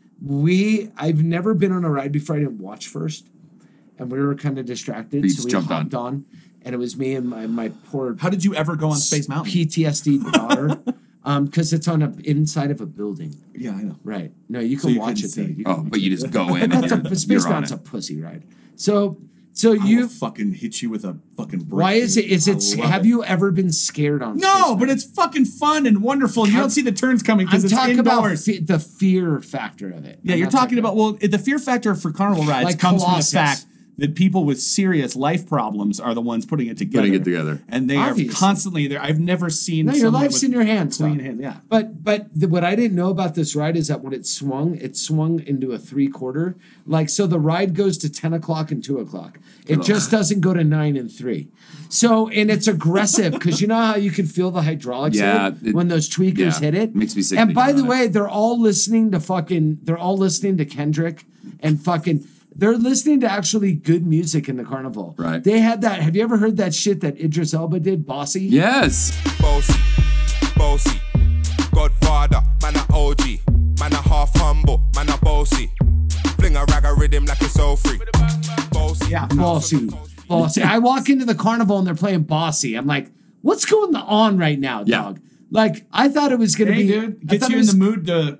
fucking break some maybe barely inflated I balloons thought it was going to be juggaloed out, which granted there was several Axeman tattoos at the carnival. Just saying, but some guy with like Shaggy 2 Dope's face makeup tattooed on his face. Oh, dude, it was. They're all there, and they're handing you food. I love that all these little like lily white mothers in this town won't take their kids south of 6th Street, but they'll take them to the fucking carnival. Oh, dude, that place. And I'm like, are you shitting me? So I almost that place is full of degenerates. I had to give the kibosh to the guy operating it. He slowed it down. I got my daughter off after the second swing because they don't just do it once. So she's fucking crying. I get off the ride. My stomach literally, like, I haven't felt my stomach flip flop in a very long time. My stomach was actually flip-flops. upside down, like the way certain dogs die because their fucking stomach like inverts. I get off. She goes. She's crying and shaking. I got my head in a fucking bucket. There's another dude throwing up about 50 feet away from me. Right. So this is new guy speaking in the corner. Love it, dude. So obviously fun day at the old carnival for your boy here. Caramel apple, not that great. Yeah, just saying, not that great. By the way, caramel apples always sold. Fuck up, I know. Next to candy apples. When's the last time any motherfucker bought a candy apple? since like after the Depression. Candied apple, yeah, Dude, fuck that that. Candied apples are bullshit. That should be. I want a That's caramel essentially the ball or the sword in fucking Shogun Assassin. Yeah, It's the right? candy It really apple is. versus the caramel apple. Yeah. That's the and somehow ball I and the always sword. go funnel You're cake. just looking at Izzy like, choose the candy apple. Choose And you join your mother in exactly. When I was a little fat kid, I always threw up on the rides that had the double spin effect. Yeah. Like you could throw me on the Gravitron or whatever. Zipper, or they And use then no, not the zipper. If they it call just it the- spun, I No, was the fine. zipper is the zipper is the double one that stick. goes like I this mean, and I'm spins. talking tilt-a-whirl. Tilt-a-whirl. Yeah. Yeah, if you get on the tilt-a-whirl with some fucking prick that would start spinning it the opposite Oh, way you of the dick. overall You spin, dick. Oh, yeah. it's like I just ate a funnel cake and I threw up a fucking whole funnel cake. Yeah, dude. Well, you're like, It reconstituted itself in my digestive tract, and I just shoved it out of my you head. get some kid who Throw it just back up onto a plate and it was eat it again. full. Yeah, Boom. That's absolutely. what happens. Well, considering your age, being a little older than me, Ouch. that's why you don't go to the carnival with the kid who just watched The Right Stuff on fucking VHS like 300 times. It's like, I'm fucking Dennis Quaid, bro. And he's Well, trying I to- was that kid. How can you test your G-forces at the carnival? Right? I was that kid. I watched the right stuff I fucking love so The Right many Stuff. times when I was a fucking kid. Speaking of which, just noticed, didn't notice this when I first saw it. Captain Marvel, when she breaks into the fucking Blockbuster and she's just walking down, She and the only holds up thing- the right stuff. Only thing she pauses on and It's looks on the at is right the stuff. right stuff. And I was like, ooh, that's such I know. a good nerd pull. No, I know for sure. Oh, Made it so move a good. little. Yeah. No, I love that. Yeah. Oh well, Brie Larson was on screen, so it didn't need any help moving. Bobby, you have a problem with that chick. She's very I good looking. kind of have a problem with Brie Yeah, Larson. and I have a problem. And with it's not you. a new thing. Aaron immediately disqualifies her because she has a little bit of a flat '80s white girl ass. No, because she's this man not a little bit. ass She has man. a flat ass, dude. I mean, I'm not. It doesn't make her any less attractive. doesn't look that She's flat a when your tongue's buried in it. I'm beautiful- pretty I sure. know. She's a beautiful girl. Wow, that was very. I was gonna say something cute like what, like wear that ass as a hat. But No, you let's didn't go just there. dig right in. No, Yeah. I So want my Gene Simmons tongue to go like 3 inches in and come out with a little like a star in a Christmas Wow. tree, but it's a little piece of corn. So you're going all the way to your sour taste buds. Yeah, You want some goza? just right past the umami, straight onto the citrus. Is that what they call farmhouse? Is that barnyard? Is that too barnyard for you? Oh, that's what I'd love to do. I'd love to be a butthole sommelier. Where I just fucking like lick porn stars' buttholes An and ass describe som? them to people. An Maybe ass make som. scratch and sniff magazines for people. Assam. Well, I've been emailing her about fermenting her bathwater, but yeah, Nothing. Nobody's gotten back. She hasn't gotten back to me yet. Gee, not Brie Larson. She seems like she would be fun. That'll be the last track on the Mongoloid Foreskin album, Brie Larson's Bathwater. Be- It's alliterative enough. It'll paint a word picture Yep. and a music picture. Because it'll be hard metal. I can see her totally being okay with that. Yeah. Because she seems like she's not. She's real fun. I think some things have kind of gone to Bree's head. You think? Just a little bit. You think? She might be a little full of herself. You I think. follow her on Twitter, and now every once in a while I'm like, oh, I wouldn't date. I honestly, on, baby. For as good looking as that woman is, I hesitate to think like in some magical universe that she would want to date. I would pause. She seems like she would be. Well, you just, know what? It's I easy to schedule. murder you both for the opportunity for her to disappoint me. Well, which she will. Yes, So no doubt enjoy about that it. solo broadcast, about that it. podcast. And you can have a date with her whenever you want, and she'll do whatever you want when she's chained to a pipe in your crawl space. You just gotta. There's no pipes in my crawl space, sir. That's number one. Then it's not really. How do I get her into my space? vein? Number two, I saran wrap. I don't use chains because that's vulgar. That's number Really? two. You go full Dexter. Yeah, I do. Like a fucking gentleman. I comb the hair for them and everything. So locally, we've seen the fucking carnival was here for like 2 weeks. It was here during Memorial Day. Yeah. And then it went the next weekend for Lord knows what. Boy, and I don't- Animus River Days, maybe they're like, Oh, yeah, maybe it's maybe for the River Days, yeah. going back to New Mexico, oddly enough, this company that puts us on, every single person there had a New Mexico badge. Like, hi, my name is fucking, my name's Skunk. I'm from fucking, Shitwater, New Mexico, or whatever they're from. I don't know. all But- white too. Every single one. Oh white. God, Mohawks, big. Like one of my favorite Aesop Rock lines is "Look at that neck." I don't think there was a single untattooed neck in the bunch. Really bad Mohawks, not the cool Mohawks, but shitty Mohawks. A lot of gauge ears, a lot of piercings. Shitwater being east of Moriarty. Obviously. Hey, fuck you. Which is an actual town in New Mexico. I'm going to steal the sign to that town. Or Moriarty. So you're saying this isn't quite like the high echelon. You're saying this is like the Tingling Brothers, Bath Salts, and Bailey Circus. What I'm saying is there's universal truths in the world. Okay. There's good and there's black and whites. We live in a lot of gray. And one of those is carnies are fucking carnies. I'm sure they're the same in Tulsa, that they are in fucking Jacksonville, that they are in fucking, Poughkeepsie. I'm sure every carny is the same. I don't know if they fucking have like a group that they do on Facebook. Yeah, I don't think they call it a union much. It's not a labor movement per se. No. It's like, do you think they have like a trade-in teeth program like Netflix where you used to send in your CDs? But you could send in your molars and you get incisors and you can kind of have fun. Marching outside, like picketing. But I do know. All we want is clean needles. All we want is clean needles. Needles, dude. You do get one free meeting with the Banditos, from what I understand. It's just like fucking Game of Thrones style where like, air your grievances. Air your grievances. Do you think the Frito Bandito is the leader? The Frito Bandito mentioned 2 episodes in a row. Wow. I had to circle back. We need a Risky Reel shirt that has the Frito Bandito like railing fucking. And then on the back, my dad just laughing his ass off. I would love that. Slowpoke Rodriguez getting railed by the Frito Bandito, and on the back is Bobby's dad with 2 thumbs up. Just like, yep. In the background, fucking. Finally. They finally got their comeuppance. Finally, the hentai I was waiting for. So the carnival was in town. It's gone now, thank God. Yeah. Super sketchy, super scary. scary. I don't think we have anything this weekend. But I will say, because we did it was wine experience, Taste of Durango. Back up even further, sir. Easter. Yes. Yeah. Wine experience. Yes. Mother's Day, Taste of Durango, Iron Horse, River Days. And then fuck you, Durango. Fucking Fiesta Days this weekend. It always surprises me when the radio shit. All of us are either directly or indirectly tied into a lot of the restaurants and things going on in town. So we kind of get first word on all this stuff. Obviously, the people that own East by Southwest, right next door was that Golden Triangle place. They are now going to turn it into a fine dining Italian restaurant. Wonderful people to work for. Never heard anybody say a bad word about either of them. They're going to open that and put that into an Italian restaurant that's going to be fine dining. It's called Mama something. I don't know the name. I apologize, but Mama Giorgio's. That's going to sounds good. Nick Mama Giorgio's, Mr. Mama Giorgio. I think it's Mama Stashy Lip. So it's going to be a fine dining Italian place. They also have some Front Range people coming in to open up a seafood place at the old Doc Hathaway's, which I'm still very, very interested in seeing. Birds is going. A friend of mine just bought Durango Brewing Company and is turning it into Chainless Brewing Company. That's Chris. We're going to be working with him, collaborating on a good Mexican lager for the town. Yep. And it'll be Jason, lager. not Chris. Jason. Not Chris. Jason. I said Jason. I said Chris. Yeah. Sorry, Jason. The other one. That's okay. Those biblical names are Jason.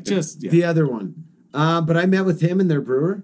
And we're gonna work on some fun stuff going on. So Jason's a good, if not troubled kid. Yeah, he's great.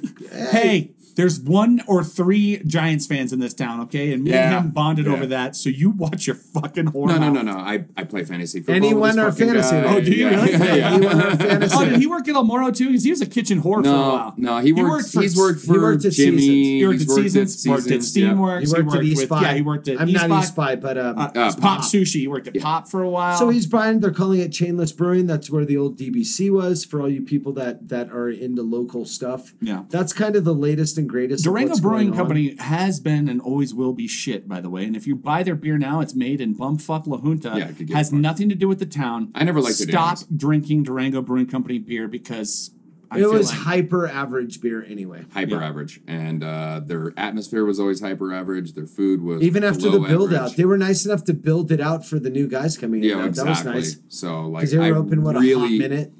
I make fun of Jason because he's my friend. Yeah, exactly. But I love that kid. I wish him well. He's been trying to do this for a while, and he had the the resources to make something happen. So I'm really happy for that kid. And he's got a lady named Corinne. Do you know Corinne? Yeah. She knows her shit. She does. That woman is probably one of the best collaborators he could have chosen to help him out with that place. Right. So I'm excited for it. I asked him what the menu would be. He's going to kind of put his own twist. The old saying in the bar business is if you have food, they stay longer. That's the truth. That is the truth. If you just have a bar, people need to eat. If you have both, they stay and they spend money. Realizing that DBC never kind of fulfilled its promise to have good food. Mm-hmm. Their food was so bad that nobody would even go there to drink because the food was so bad. Awful. So, and not to mention it's north of the grid. It's north of downtown. So it's for a lot of people that live on the grid, that's actually a trek. Yeah. It's as stupid as it sounds because it's a half a mile away. Yeah. But still, North Main is becoming a thing now. They're turning it the North Main district. They're trying to eventually it will. They're doing everything they can. They're repairing the sidewalks. The fucked up part about DBC is that there's enough people on the north side. There's enough fucking rooftops. 100%. You know what I mean? In order to get a crowd down there and get that place really popular. Mm-hmm. Home Slice does pretty fucking well right across the street from them. Yeah, and their operations are fucking... And Home Slice is above mediocre, I guess. The food's pretty good. The design of the place and the way that they were like, oh, I guess we'll just fucking attach a food truck to the side of the building. Yeah. And they were supposed to fix that within a year, and that was what, like 6 years ago they put that shit in? I mean, it's fine. It is the only full-service bar that was on that town before, and it still kind of is, because Birds doesn't necessarily have a full-service bar. No. They have a bar. Let's say that. No comment. Yeah. And Zia is supposed to be moving right next to them soon, and they're going to have a bigger space. They're going to have a patio. They're going to have a bigger I work for the company that owns Birds, so I'm going to monitor myself a little bit. Too. But I don't like the canned alcohol thing. No. But I get it for expedience and I get it for costs. It's a great gimmick. It's a great gimmick. I get that. I do. Yeah. But I'm also smart enough that I'll go home and drink my White Claw. Right. I think people are. But when it comes to Birds, because I also have worked for that company. Yes, you do. For a better part of a decade. And I like the idea that I can order something on my phone. I will get a text message that it's about to be ready. That is a great fucking idea. Because I dig the food. I do. They're still working on some fucking kinks when it comes to sizes of the fried thighs on the sandwiches and shit. But like, there's these little hacks I didn't realize you could do. Like, get their fucking curly fries and get a side of the mac and cheese sauce with that shit. Dude, I was in fat boy fucking heaven. Katie came in and it was just like running down my face. And she was like, dude, did Chester Cheetah just bust a load in your face? I'm like, no, I went to Birds, babe. Please tell me she actually said that. Of course, that's Katie. I love that woman. That is pretty gangster. It's sad when you like your buddy's wife more than you like your buddy. I get that a lot. My own family likes her more than they like me. I find her extremely entertaining. She's a fun girl, man. But always a lot of good moving and shaking in Durango. This is a restaurant-driven town. 40% of the town's revenue as a whole comes from hospitality, which means lodging and eating. So we are the people that make this town work. Without hospitality, this town becomes Silverton in 5 years. So it's an important facet of what we do, along with new tech. Those are the two things that are going to keep this town thriving for years to come. We're hoping that all the stuff that they're building, there will be people to come and live in it. That's the idea.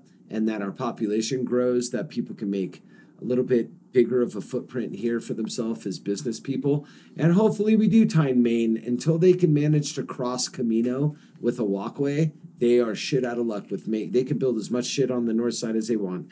But until they can make a safe, easy pathway for people to get from fucking 12th to fucking 14th, then you can just stop talking. Either make a tunnel or make a bridge, but something's got to cross the main thoroughfare. It is almost like the old days when it was Durango and Animus City or whatever. Yeah. You know what I mean? And like, until they the bridge north side is gap, its own fucking thing. Until they bridge that gap from a pedestrian standpoint and a biking standpoint, then what we're talking about means nothing. That's like Stand By Me. 100%. Like, there's a good chance you end up next to the river. 100%, dog. If you're lucky. With all these places that are opening up, that section right where Birds and stuff is, goodness. They have some issues where like the people complain that they don't have a garbage can outside. But even during the day, that section of town has the worst bear problem. And if they're out during the day, the bears 100%. know that they were there and will still come and fuck shit up. And that's why you can put them in at night. And it's like, no, that is bear fuck central. Like bears are fucking. Dude, I lived on 33rd in Maine, and dude, I made the mistake of I didn't know. And I live all over Animus City Mountain right Jesus there, man. Christ. When I lived on the north side, my last anecdote for this section, I would actually see on Facebook the bears fucking swim in the river because always some asshole that I'm friends with is like, oh, look at these bears are swimming across the river. I'm like, that cocksucker is going to be in my front yard in like 5 fucking minutes. And sure enough, looking for picnic here comes this fucking dopey ass bear just comes walking in with its 2 shitty kids. Just comes walking into my parking lot. Babies. Yeah, you know, can't get rid of this motherfucker now, right? Could I ask you guys just? Hey, how come Ice ain't checking the bears, man? Come on, Ice. Come on, Ice. You should be. That's a real problem. They got big old fucking talons. What do you call bears? Got claws or something? How do you spell ice? A-I-C-E. Ice. Starting a new organization called ICBN. International Coalition of Bear Murderers? No, bear movements. I thought bear movements. One quick thing I forgot last week, and I have to mention it. I'm going to make a plea to the people of Durango. Preach. If I have to sit next to you in a fucking theater after I've paid my good money and you don't see fit to clean yourself because you're a crunchy fucking wook who just got off the mountain and thought they would enjoy seeing John Wick and next to me, you fucking cunt. Your girlfriend hates you too. You stinky cunt.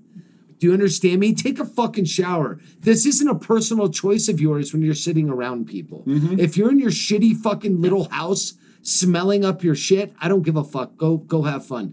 But as soon as you step out into public and I'm forced to sit next to you for 2 hours, you are fucking up my shit. It is no longer your shit. It is my shit. And by the way, Keanu Reeves looks like he smells bad in those movies. No, he looks like he smells like gladiolas. He earned it, Bobby. Yeah. He earned it. He looks like a bouquet. Yeah, he has he has a patchy beard, but he looks like he smells like fucking newly minted money. Yeah, he does smell that way. He's gorgeous. He's a death. But you fucking wooks, clean yourself, dude. I know it's a personal decision. I don't like chemicals and all that, but you're sitting next to people that do care. Don't be a fucking cunt rag. Which brings us to our favorite news segment. Cunt rag! Durango Herald's comment cunt rags. It's comment cunt rags! Fuck you!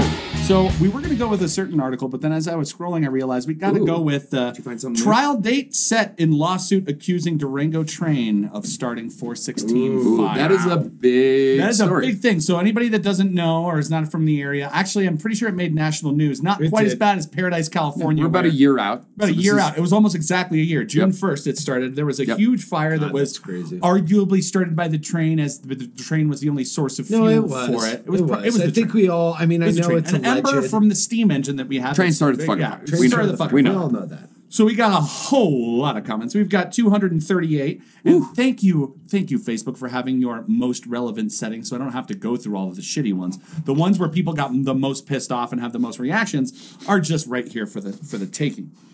So fucking algorithms, huh? Fucking algorithms, Don. All right, so we've got good old Beau Griswold is at the very top here. That name seems very familiar. Doesn't it, though? Does. Is he from the Chevy Chase Griswold?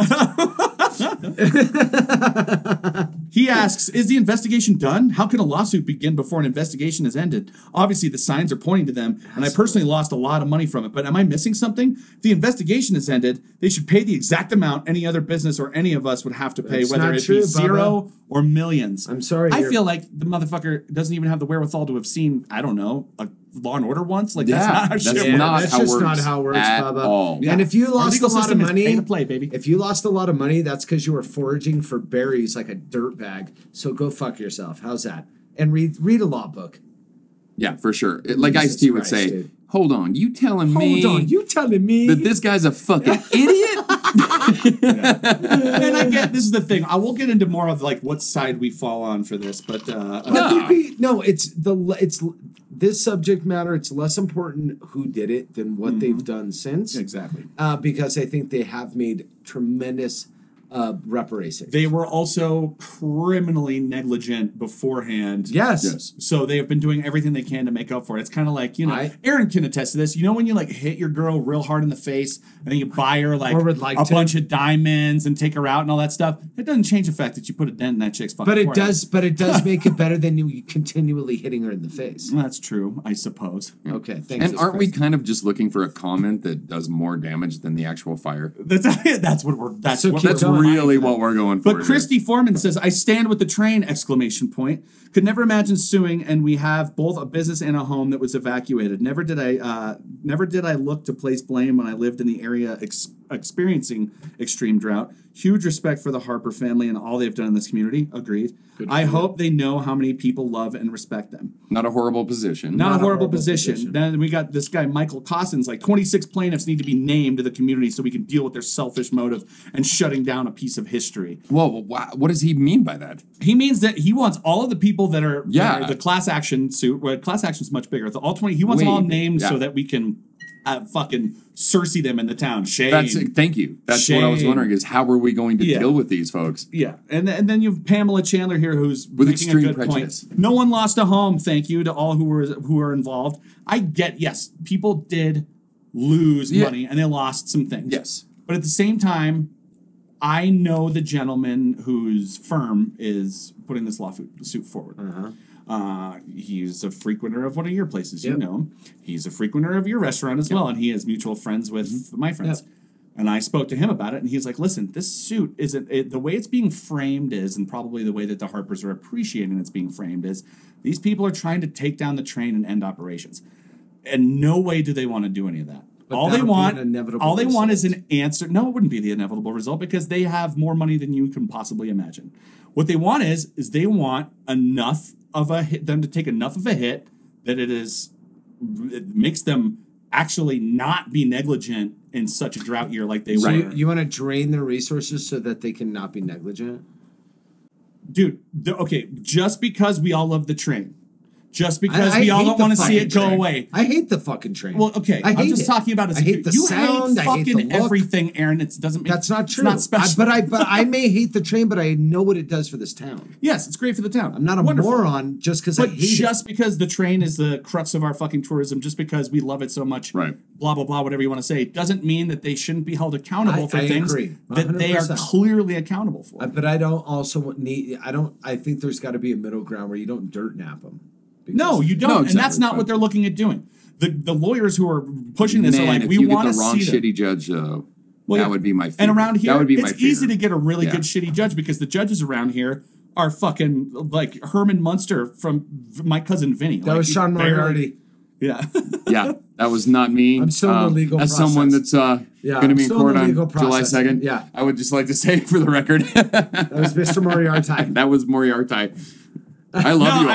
I love you all. I think you guys are it's a stone's throw. Judicious. It's a stone's throw from Mayberry, man. I'm expecting Barney Fife to be the fucking the bailiff. But it's not Barney Fife.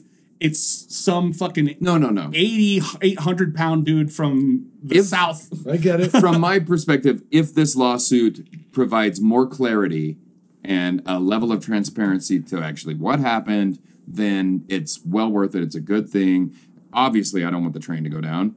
Nobody does. It's an enormous part of what makes us able to fucking live here. Yes. I'd be living somewhere else, I can assure you, if it wasn't for that this fucking town, train. The more we remove, and I get people want their... That train was shut the fuck up, though, at 11:30 p.m. Well, that was a couple days ago. They derailed and they came back. So the thing is legally they have to blur that. Of course they do. Crossing. It was but holy shit. And it fucking scared the shit out of me. I was out in my backyard, like taking trash out, and I was like, "Whoa." And they're cocksuckers I live over there about now. it. They're cocksuckers about it. Don't get me wrong. They're just cocksuckers about it. I feel like they're pulling more than they have to. Right? Come on, motherfuckers. Right? And like I said, but I appreciate what they do. I think it's hard for businesses. It's hard for a business, especially food and beverage business, and no businesses in this town that are food and beverage have had these huge growth numbers over the last 5 years. It's hard to point to that fire and go, you're the reason why I'm not doing well right now. It's hard to put a number on that or quantify fire that. Was responsible for a huge dip in revenue for every place in this town. I know, because I was part of putting those numbers together. Yep, I remember. For data. Yep. So I know exactly how much that was within a window. For some people it was more, for some people it was less. But it's very hard to tie a fixed number on that. The problem with lawsuits is this: you're going to go for the maximum. Always, always, always. And that isn't necessarily... And I'm not crying fucking hard luck for the Harpers. They got, like you said, more money than God. They're going to be fine. I know this. But in the same token, I just don't want it. There's got to be some sort of middle ground. There just has to be. There is, and that's where I'm hoping that they fall. The legal system's rarely fair like that. And I hope the Harpers are smart enough to go, listen, we're going to settle behind closed doors. Here's some money for you guys. We're sorry this ever happened. Let's move on. There's one guy I know who's very upset. I think that's the best. One of the biggest proponents of trying to sue the train is that guy with the fucking Hermosa restaurant that sucks a big bag of dicks. The one way up there that has nothing to do with anything. Oh, the one diner or whatever. Whatever the Hermosa Creek something. Yeah. I don't remember it because I don't give a fuck because the place is never. No one's ever told me it's good. There. Sorry. Everybody in town was hurt. Everybody hurt. I took a huge hit. I started working with you bartending and saw like almost barely any revenue because there was nobody in fucking town. It was horrible to be here. Yep. So I get it. The train started the fucking fire. Yeah. They need to have some sort of repercussions. 100%. But they don't need to be sued into. Well, this is the thing. They won't get sued to the point that we'll lose the train. Right. They're going to. They might. The worst case scenario we're seeing here. They're going to sue them to the point that they need to sell the train to somebody else to pay for it. Is that a good thing though? Do you want? We don't know. Well, will someone come in who is more proactive about making sure that there's a diesel engine, making sure that the not cutting the staff of the crews that are doing fire mitigation? They cut the staff knowing exactly what the fucking. I understand there's potentially criminal negligence. Yeah. My question is, who the fuck is gonna? Do you know some super sick train dudes that are gonna come in here and fucking? Well, there's other people saying? What the fuck is going on? All those heritage railways, they have a little bit of money out. I get it. Take care of the community and let's move on, dude. Like we all know it was them that started it, and allegedly, but we all know, wink, wink, nudge, nudge. We know what happened. So pay your reparations and let's fucking move on, man. And the whole and if this happens again. Mm-hmm. Then you fucking nail them to a cross. And this is the thing. We are not seeing any of this. And this is the interesting part. Common sense says there should be some sort of repercussions and some kind of legal action isn't necessarily a bad idea. Right. And if it were you, you'd probably do the same thing. But what we're seeing on this comment thread, because of how wonderful the people on social media in this town are, is everybody only screaming "Save the train" like it's the clock tower in fucking Back to the Future. You're not seeing any sort of. And can you imagine that? Let's say. So what are the people? Let's say one of your homes. It was your home, and a home actually did burn down in it. Right. And the entire town, scared of losing some of their summer revenue, Jaws style, is like, no, don't do anything to the fucking train at all. Let them get away with whatever they want, even though your house burned down, you lost your fucking dog, and your kid's is burnt down her face like fucking Stannis Baratheon's fucking kid. Well, okay, let's just keep going down this strange road. Game of Thrones is so new to me. I know. I'm just going to make references. It just seems like a kind of thing if like our community is so heavily impacted by the train, both positively and negatively. Yes. Then why do we, as a community, not have some skin in the game, right, and have some say over how the operations of that works? Mm-hmm. Okay, so like legally, that's a horrible gray area, right? Because 100%. You know what I mean? Like, but like we should, but we have to as a community have some sort of, even if it's oversight. Mm-hmm. We should have some sort of oversight on the operations and how that fucking train's going to work. And like we talked about and before, maybe not burn us down. Our city of course managers, they didn't do it on purpose. The people managing the city didn't have fucking job descriptions. Exactly. It's not in anybody's jurisdiction because it doesn't seem that there's certain things that just don't have a jurisdiction. And how cool would it be if someone that was their job? You know, you meet with these fuckers once a week, and you guys talk about how operations are going, and you talk about conditions, and you know what I mean. Like that's something that should exist. And that was we were in it was a perfect fucking storm. 100%. And that's the possibly criminally negligent part is you had a perfect storm of the worst drought conditions we'd seen in over 20 years.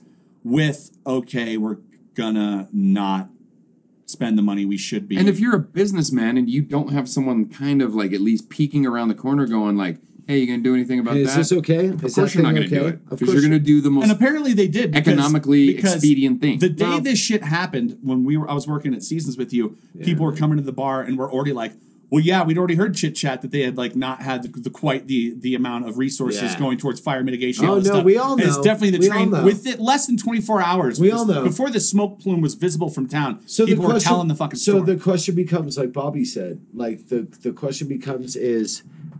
We appreciate all the negative and the positive that the train brings. Like we understand it. We understand the love-hate with this business that operates and is responsible for a big part of this town.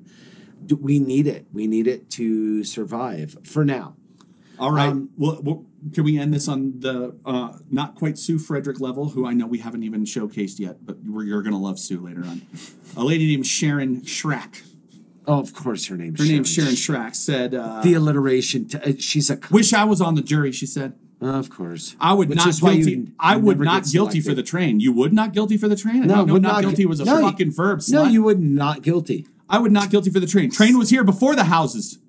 People should take that into consideration. And all these years and other fires, not a single one was by the train. You really can't blame the train, as it was not proven. You make house no burn like the train. House was Good. there before you. Guess you know what? Native Americans were here before us.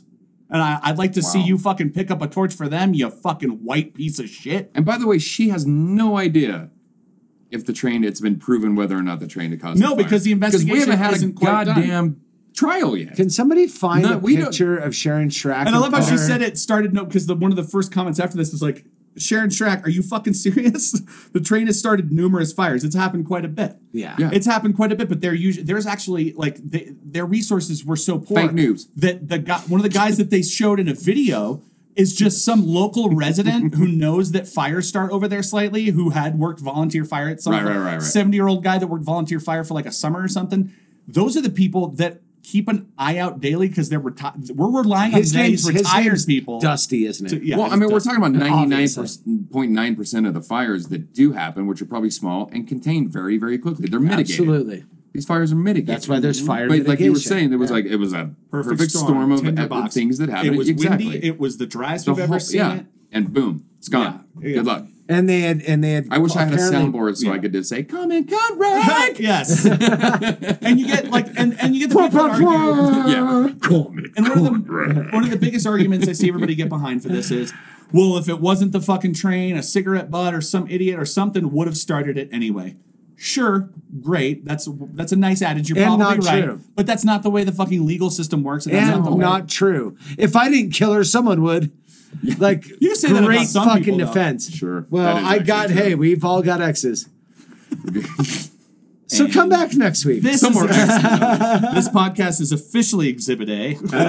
Exactly. Exactly. Thank God no one listens to it. Luckily, I have the trains lawyers, so I'll be fine. Well, when Johnny Gingerneck takes her out, they're going to think it's you now. Johnny Gingerneck? Yeah. It's like Redneck, but he's also a ginger. The ginger jockey? The ginger jockey. Yeah, that's his official pseudonym. Or Snake. I hear Snake's popular. Because The Simpsons didn't use that 35 years ago. Please don't. Oh, because the snake. Oh, I was Yeah. like, please don't besmirch one of Kurt Russell's best roles by. No. I'm not. Snake Plissken will live forever in my heart, in my mind. Here's a funny guys, story before we wrap up Yes. about my ex-wife. You brought up Snake. I brought up snakes and exes. My snake of an ex-wife used to think that his name was fucking Snake Biscuit. And I'm not making that shit up. And then I realized That's that about, dope as I don't know, fuck. 9 years into my marriage. And I was like, did you just say fucking Snake Biscuit? And she's like, well, yeah, that's what. Oh my God. And the idea that didn't see, you would have initiate never the gotten divorce married. is upsetting. Within 6 you months, would I have was having an affair. You would have never gotten married in the first place. No way. She's like, oh, what was that movie with Snake Biscuit? And I'm like, Wait, are you saying Limp Biscuit or Snake Plissken? what? What are you And I doing was right like, now? it's Snake Plissken and get out. Can you see Kurt Russell doing karaoke like I did it all for the Nookie, though? As Snake Biscuit? I just had a really awesome fucking visual. No, So, me too. So we're going to wrap this It's also up. just very interesting to see that, like, let's say that you feel like you've been wronged and you do want some sort of legal repercussions to happen, that the entire community's response is take all of the money and the food out of those people's mouths that you can, don't support them whatsoever just because they are, like, have the audacity to step against something as big as the train.